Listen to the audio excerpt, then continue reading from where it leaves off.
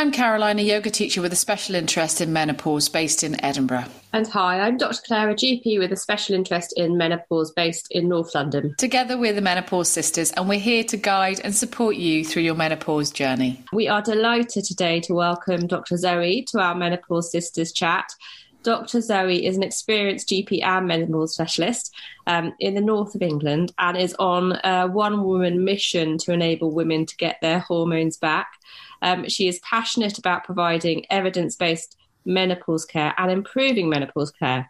She's also a lover of crochet, knitting and sewing, and also keen to reduce health inequalities in healthcare, not to mention getting testosterone on the map. So we are delighted to welcome you, Dr. Zoe. Thank you for sharing your time with us today, and welcome. It's lovely to be here.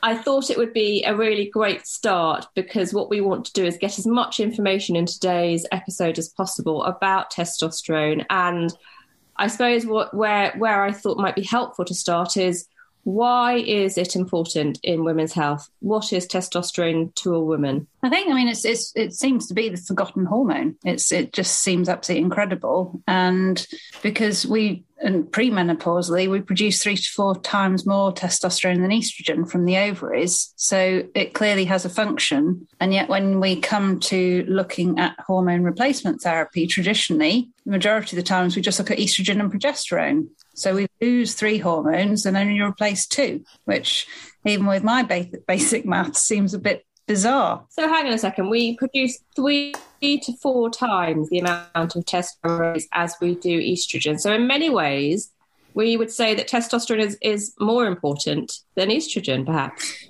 I think it's a very much under-researched, undervalued. It staggers me over and over again that we are in 2022 and it seems to just be filtering onto the radar. So I think there are so many potential uses that haven't been looked into. The data on testosterone is pretty scant when you go.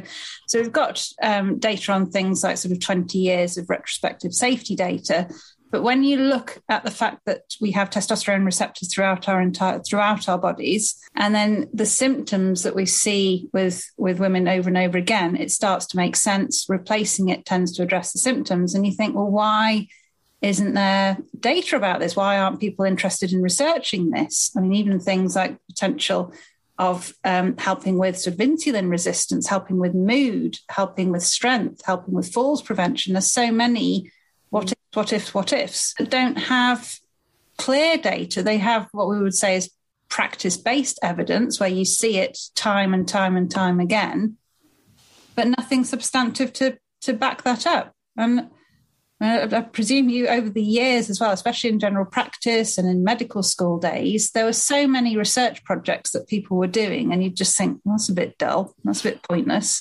Mm. And then there's this. Yeah. And nobody's doing anything with it. And I think, where's the curiosity? What happened? And I think it's very interesting because for so many women, the awareness of the fact that they even produce testosterone is a new concept. That could be a bit of a surprise for a lot of women because they're just not aware of that fact. But it's interesting what you talk about, the practice-based evidence, Zoe, that you've seen, that Dr. Claire's seen as well, because often that is a case across all symptoms, menopause symptoms and perimenopause and menopause for many patients. So you mentioned, cognitive function there and a couple of other things. What other symptoms can potentially be alleviated by introducing testosterone?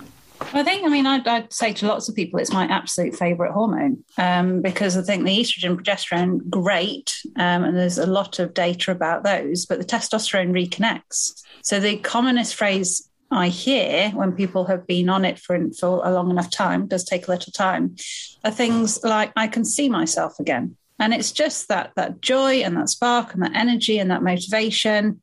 And of course, the sex drive, which is mentioned in the guidelines, the only thing mentioned in the NICE guidelines. But it's just that I think that, I was talking to a friend of mine earlier today, and she said it's just this sort of insidious creep. And you just think, is that it now? Is that because I'm getting a little bit older? Is that all I've got to expect? That it all is a bit grey and a bit flat and a bit... do I just have to put up with that?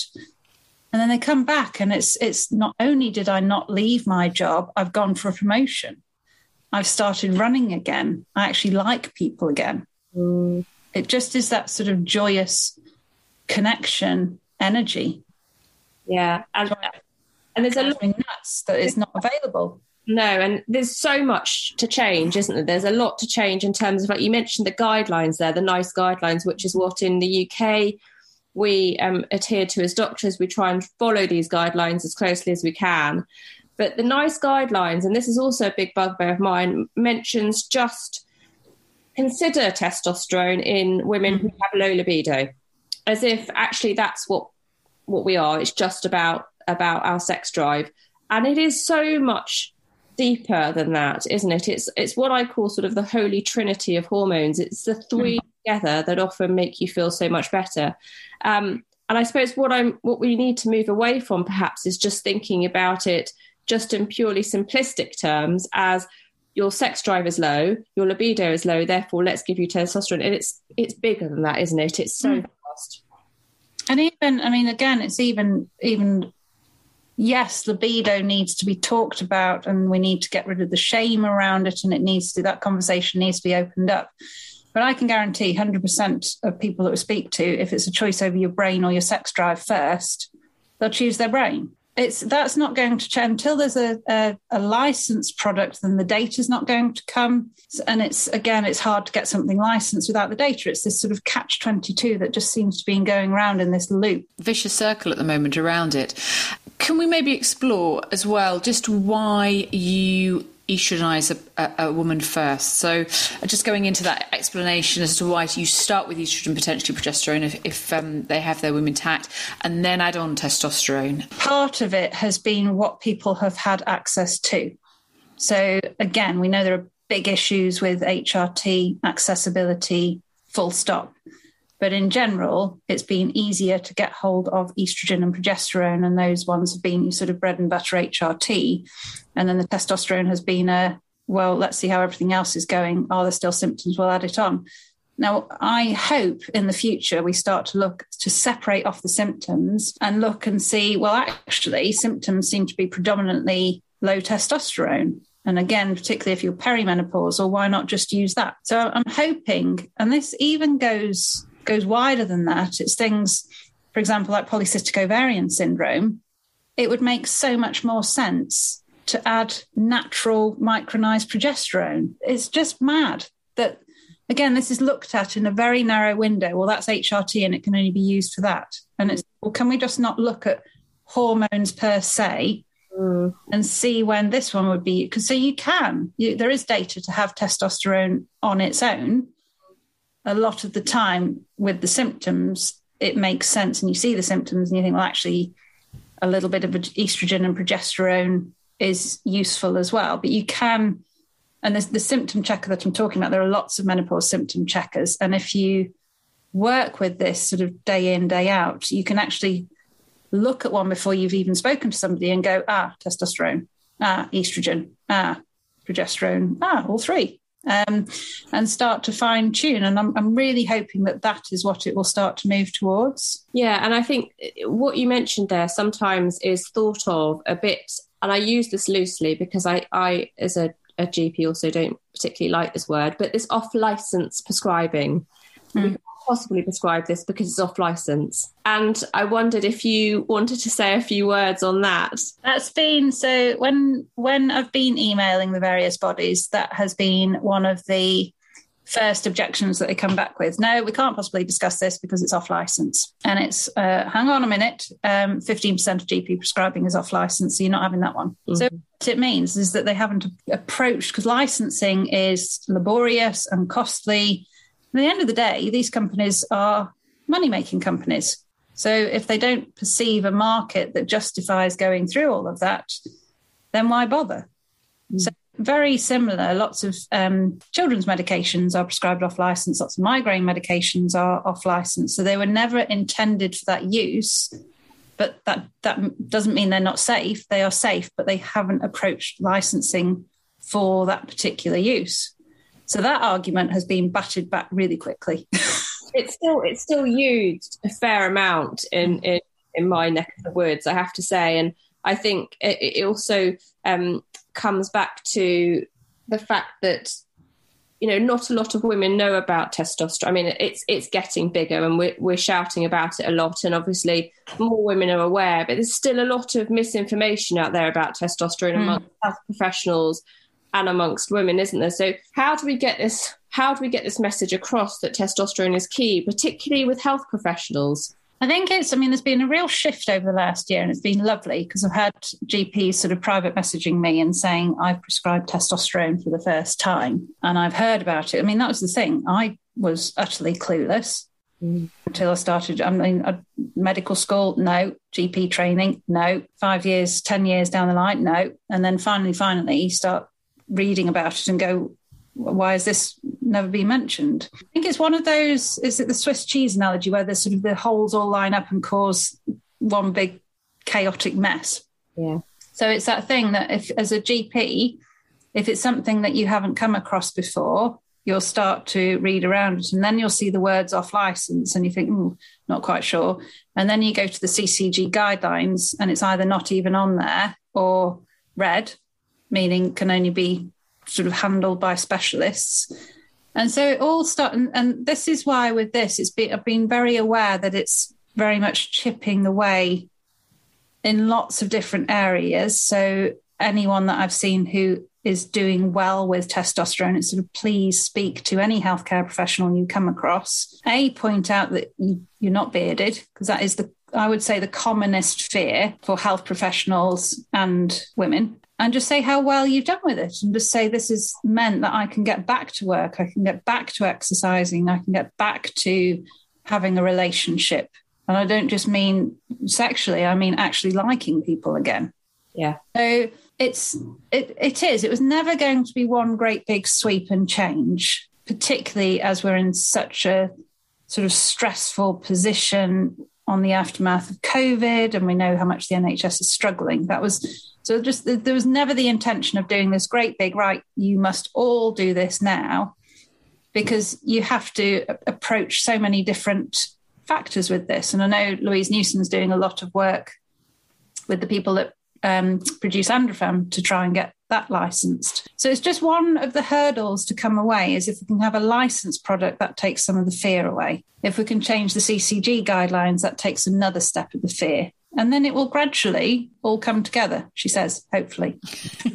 Just for the purpose of our listeners, could you explain about CCG? So this is in England, isn't it? Mm-hmm.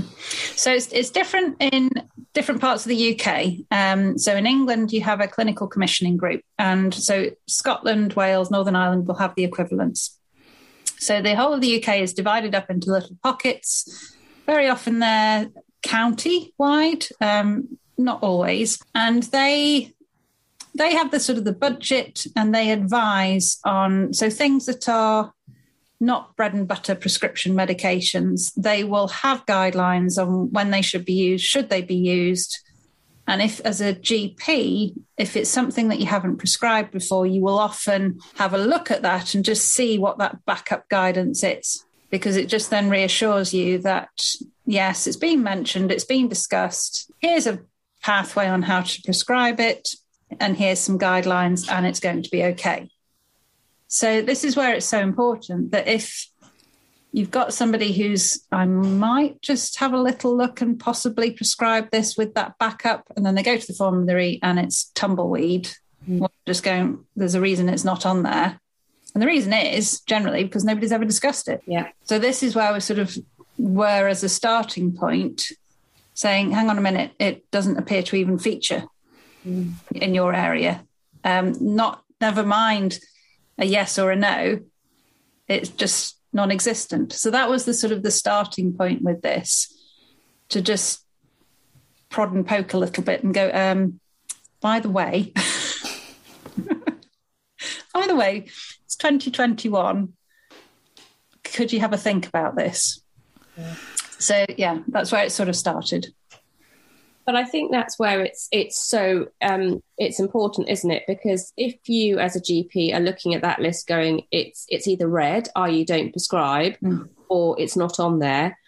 you're sort of left in that limbo of what to do. This must be some sort of, I guess, expensive medication, or it's dangerous, or only a specialist hormone doctor might be able to prescribe it. And yet the menopause is the menopause, and it should be led by GPs and practice nurses, shouldn't it? It could be easily done and undertaken, and then shifting all that work away from secondary care and into GP land. And there's lots of training to be done around that, but it's something that it should be. And would you agree with that? Would you say that's something that? Yeah, absolutely. But again, it needs funding, doesn't it? So at the moment, it's not funded in GP land, and they're not consultations that squash into 10 minutes at all. So what ends up happening in a lot of places is one person in a practice will end up being the designated menopause go-to, and then they end up just getting completely burnt out because you're trying to squash what should be. And you can do it, you can split the consultation, but that still takes time.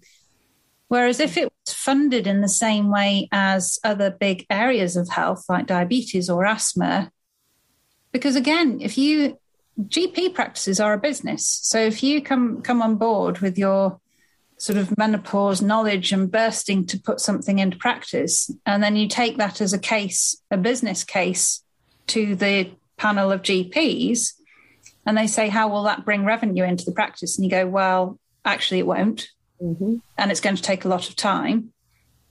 They're not going to be particularly thrilled to take that on board.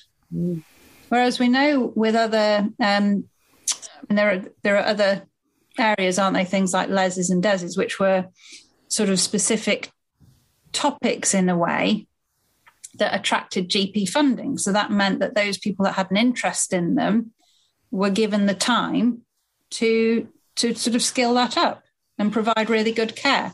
So it's another hurdle in the endless row of hurdles that it needs to be funded. Yeah. It's just saying it's not valuable, isn't it? It's just quite literally saying this is not valuable. Women aren't valuable. Yeah. You know, if you want to take it all the way there, it's not of interest, and just pop it to one side. But then you also have to remember, though, that, if we're thinking of value and we're thinking of being cost-effective NHS, which is obviously the forefront of all our minds at the moment, you think about all those wasted referrals. You think about the cardiology referral for palpitations. You think about the rheumatology referral for fibromyalgia. And you think, well, actually, these referrals into secondary care cost money. And actually, if we shifted that bulk of money back into primary care and dealt with the menopause and not referred these women that just had this endless cycle of, misdiagnoses, then we could be saving a lot of money. We could be also preventing lots of long-term health conditions, couldn't we, by just doing this properly at the start?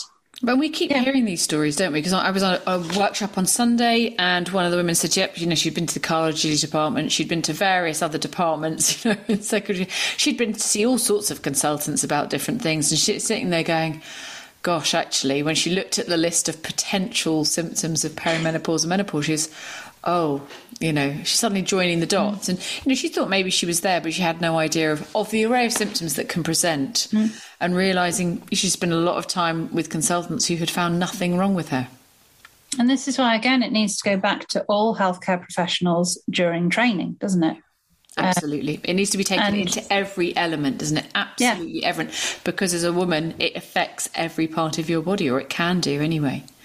And it would solve a lot of frustration as well, because all of these people are going to these appointments, and these specialists and these GPs are going, like, I don't know what to do because all of the tests I'm doing.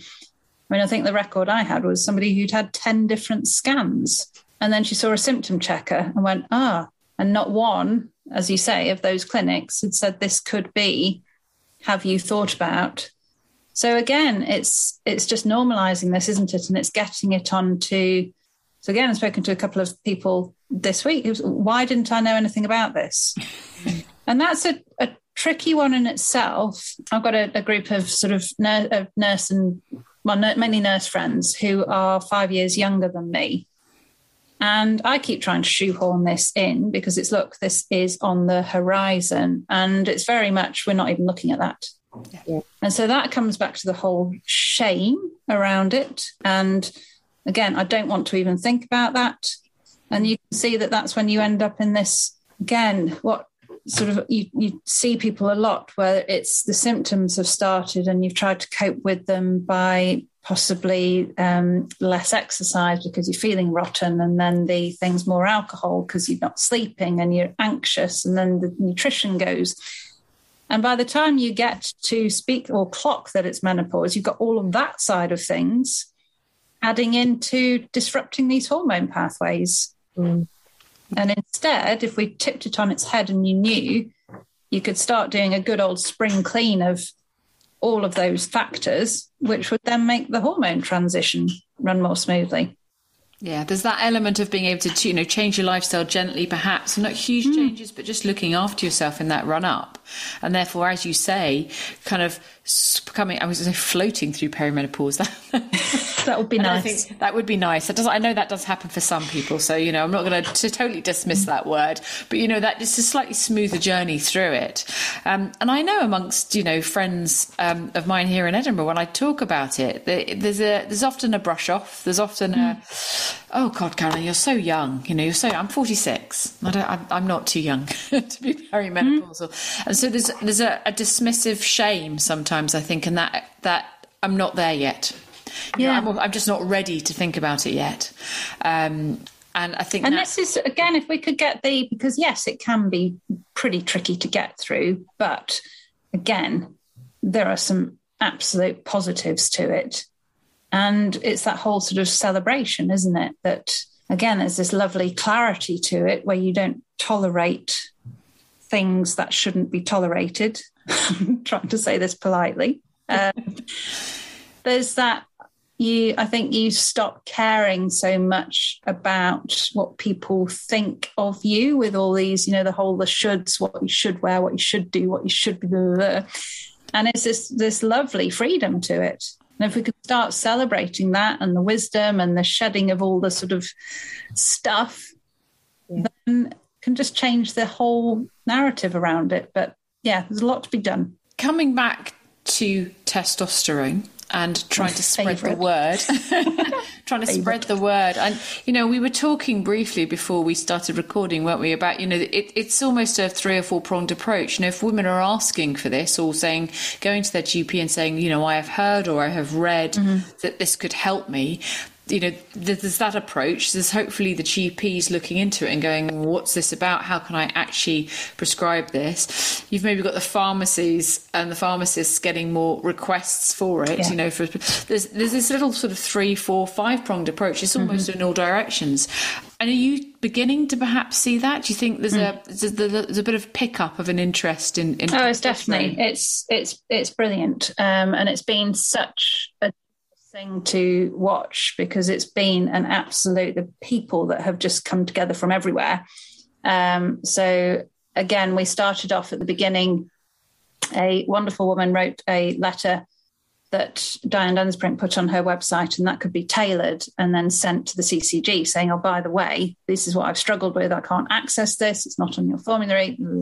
So that went out. And then we've had sort of healthcare professionals, we've had doctors and menopause specialists and pharmacists and practice nurses all working within their little area to pick this up and say, actually, can we change the pathways, which is a huge amount of work. And then people just raising awareness of just normalizing it on social media. So it definitely, I just did a repeat post the other day. And that was just to give me a helping hand because I need to get my map back out again and see where we're up to. And there's such a change. I actually asked a couple of the reps and the marketing people from a certain testosterone company. I said, if you have time, can you go and read this? Because there is such a change from a year ago with the number of women that have been able to access testosterone and GPs that are comfortable now to prescribe it. And then, of course, there's been the Confidence in Menopause course, which has been free. So we know that, I think it's over, Claire, you'll know more than me, there's over 19,000 people have signed up. So you've got your teaching there that you can do at home. And again, we know that it's very, very busy, but you still, as a healthcare professional, you still have to keep up with your learning. And you think, well, haven't ever been taught this, so may as well dip my toe in the water for a couple of hours. And it's interesting, fresh. And exactly. It's one of those things, I think, I was never taught about menopause at medical school.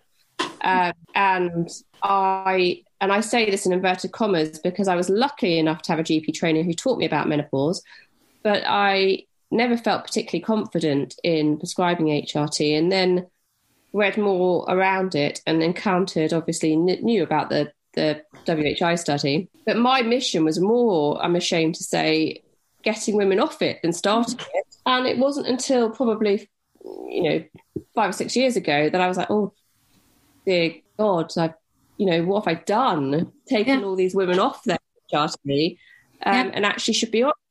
And I think back to medical school and I think, oh my God, this is ridiculous. Why isn't this being taught? We should be teaching about estrogen, about progesterone, about testosterone in the same way that we teach about diabetes, in the same way that we teach about asthma and those long-term health conditions. And yeah, there's a lot to be done, but I think there is so much more tangible movement that is happening that way, which is really...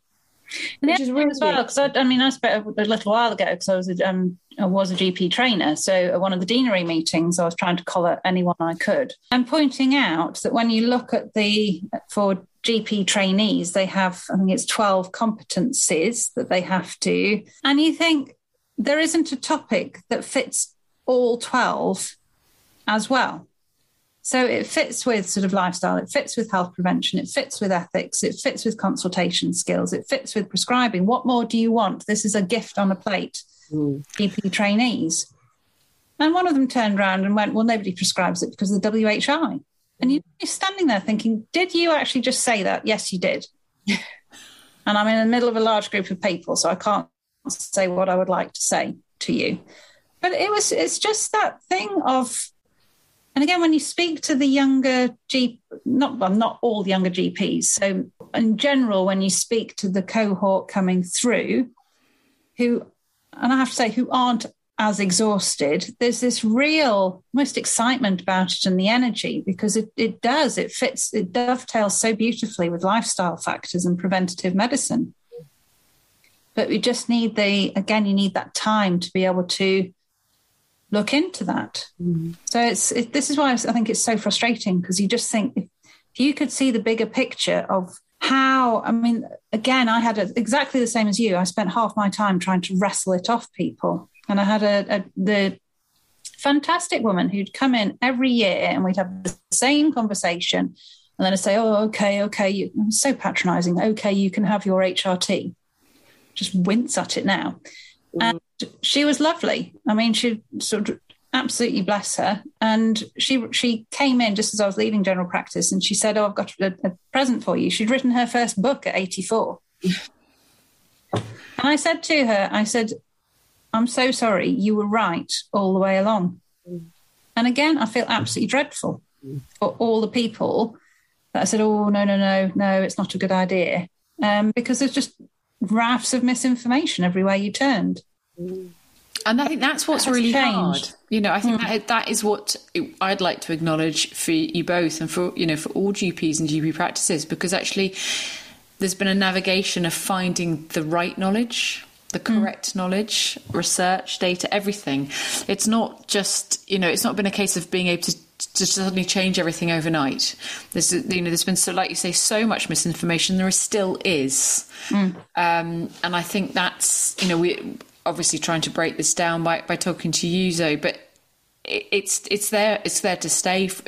I don't see it disappearing overnight. No. And this is such a long process. There's that brilliant book I've mentioned a couple of times, actually, Invisible Women.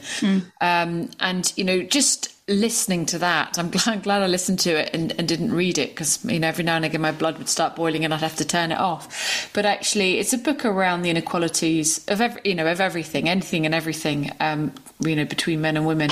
And one of them is healthcare. It's a huge topic, how drugs are tested, access to healthcare, all of these things. And with menopause, it's half the population. you're going to go through it. It doesn't matter how you go through it, you're going to go through it. So just, as you mentioned, with GP training and GPs, you're going to come across this. So definitely it's not you're not going to come across it. So it's beginning to just share these facts and knowledge. And I think that's the other thing as well, because say, for example, with other things such as diabetes, you get taught it at medical school quite frequently. And then you get taught it again during your GP training. You're starting to see people who have diabetes. You're starting to prescribe and do the lifestyle advice. And you learn, because everyone in the practice deals with it. And so you can ask your peers questions and you learn how to tweak regimes and sometimes go slightly off what is in the book because you have that experience. And this is where it is so unfair that you're almost starting from medical student days as a very established GP with no practical hands-on experience. And this is why very often one preparation will be tried. And then if it doesn't if it has side effects or it doesn't seem to work, well, I actually don't know what to do with this. So you're just going to have to come off it. If a woman thinks that testosterone might help her, where would you maybe signpost her for information or reading material? And also, how would you advise she approaches her GP? So at the moment, in the majority of areas, apart from Somerset, where Juliet Balfour and I think Sharon Hartman have done an incredible job. So in the majority of areas, the better ones are on amber, which means that if it is started and stabilised in a specialist clinic, then if the GP feels comfortable and confident, they can then take it over. So in most areas, you're going to have to ask for a referral to a menopause clinic within the area. Now, we did another little survey. We got about 100 replies, and the average waiting time, so that was back in, I think, September time last year, the average waiting time was about 6 months to be seen at a menopause. It was a huge variation, but that was sort of the average. So in most places, you'll need to ask for a referral to a menopause clinic. And if your GP doesn't know, I would hope they would know of the local ones. You can go onto the British Menopause Society website and there's a map there. You put your postcode in, you untick the private box and it will bring up all the NHS clinics. So you get your referral and then, again, I would say have a good read around. There is information on the Menopause Balance website. If you just click testosterone, lots of information. And then also on the British Menopause Society website, if you search testosterone, it comes up with some prescribing and monitoring guidelines. And again, you can start doing the prep work so you can send those to your GP and say, I just wondered if you would mind, if you've got 5 minutes, just having a read through these.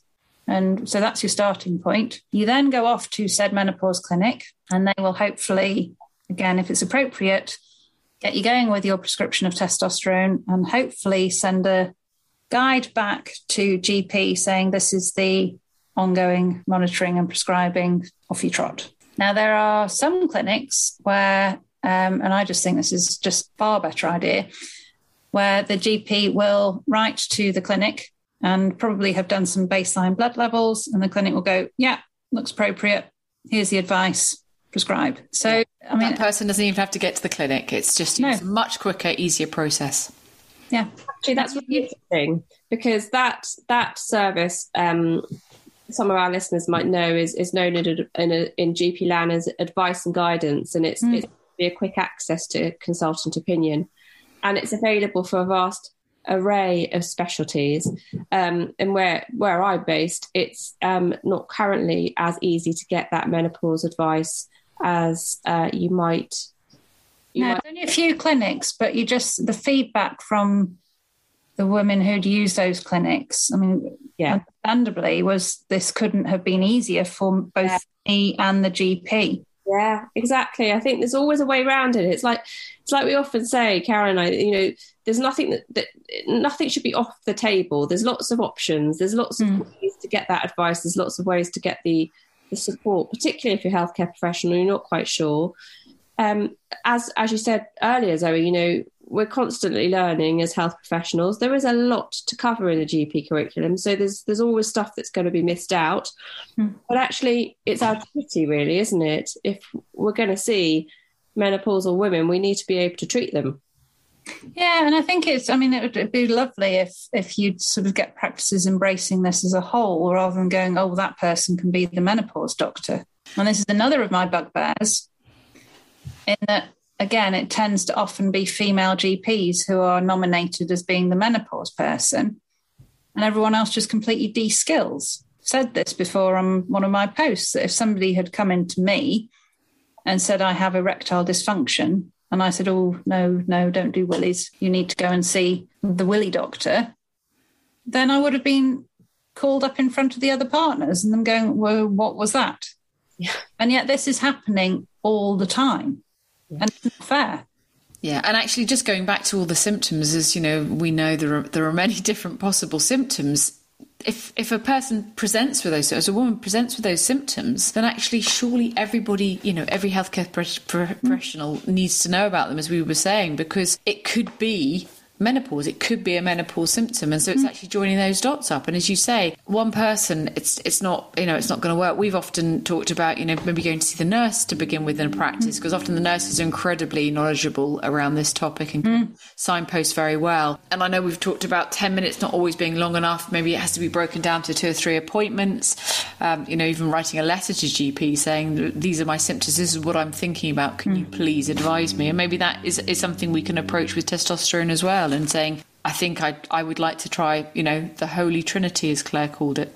And I think that's what's worked well, because I've been trying wherever possible. So obviously work in private practice, but wherever possible, been trying to pass the prescribing back to the GP. And it's very much saying to people who are approaching their GP, it's almost just acknowledge the fear, because there's fear around this. So it is that thing of, I understand that you may never have been taught this at medical school, that you may never have prescribed this before. I've been on it for 6 months now and I feel really well and haven't had any side effects.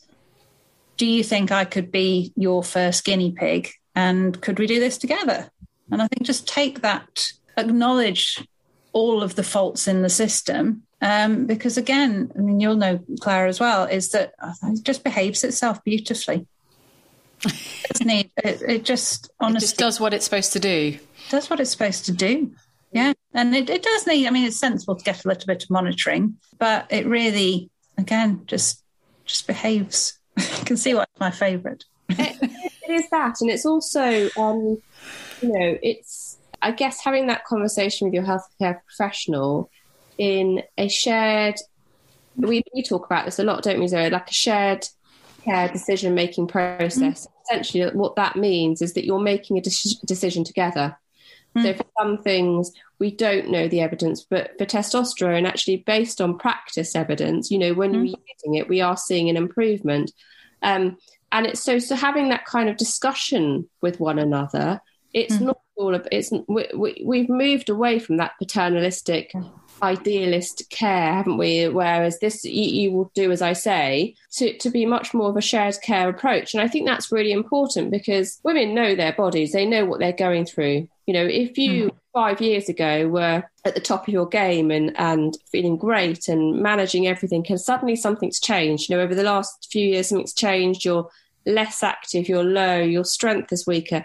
What's changed? It's not suddenly that you've necessarily got a new condition, which you may have done, but actually we need to look at you, we need to look at your age, we need to think, well, could this be menopause, and have that discussion, and a shared discussion with your health professional. Yeah, and I think just going on to that, I think it's, again, so with when mine had dipped down, they're not insignificant symptoms. I had to have time away from work because I wasn't safe, because I couldn't remember drug names. It just, again, I'd sit there with blood tests thinking, don't know what to do with this. And so it's no wonder that people start thinking that they have dementia, fibromyalgia, all of these things. And it was only, again, when I'd started testosterone, and then you suddenly look back, and I remember looking at a photo album, and we'd been away in Yorkshire, and it absolutely hit me. I thought, we were doing 8-10 mile walks. I couldn't do that now. And you think that's 2 years. What on earth? And that's knowing about it. So it's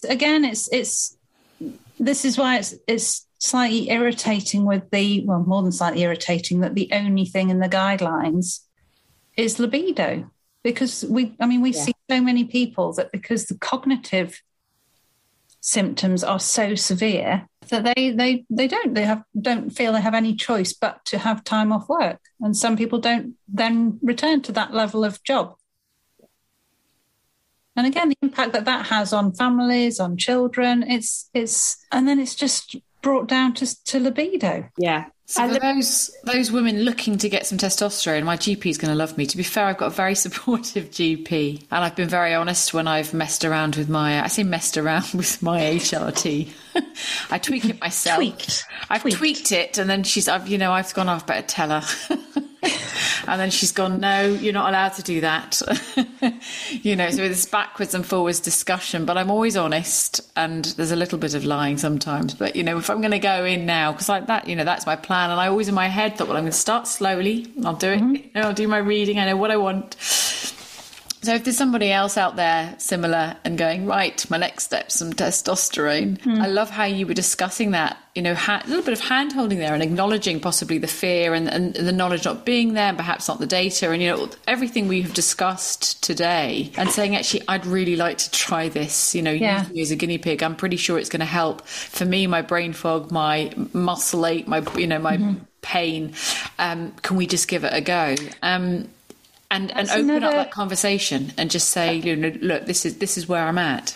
Another practical tip of the feedback that we got from people that had who answered the question on about so the little questionnaire we did about the NHS clinics were waiting time and were you offered testosterone? Very often, with the majority, it wasn't offered, but when it was discussed. So when the person going to the clinic said, "Can I try it?" Yes, it was. So it is that thing of, you might find at the moment that it's not necessarily offered up to you. So you may have to say, oh, actually, I came here because I really wanted to discuss testosterone.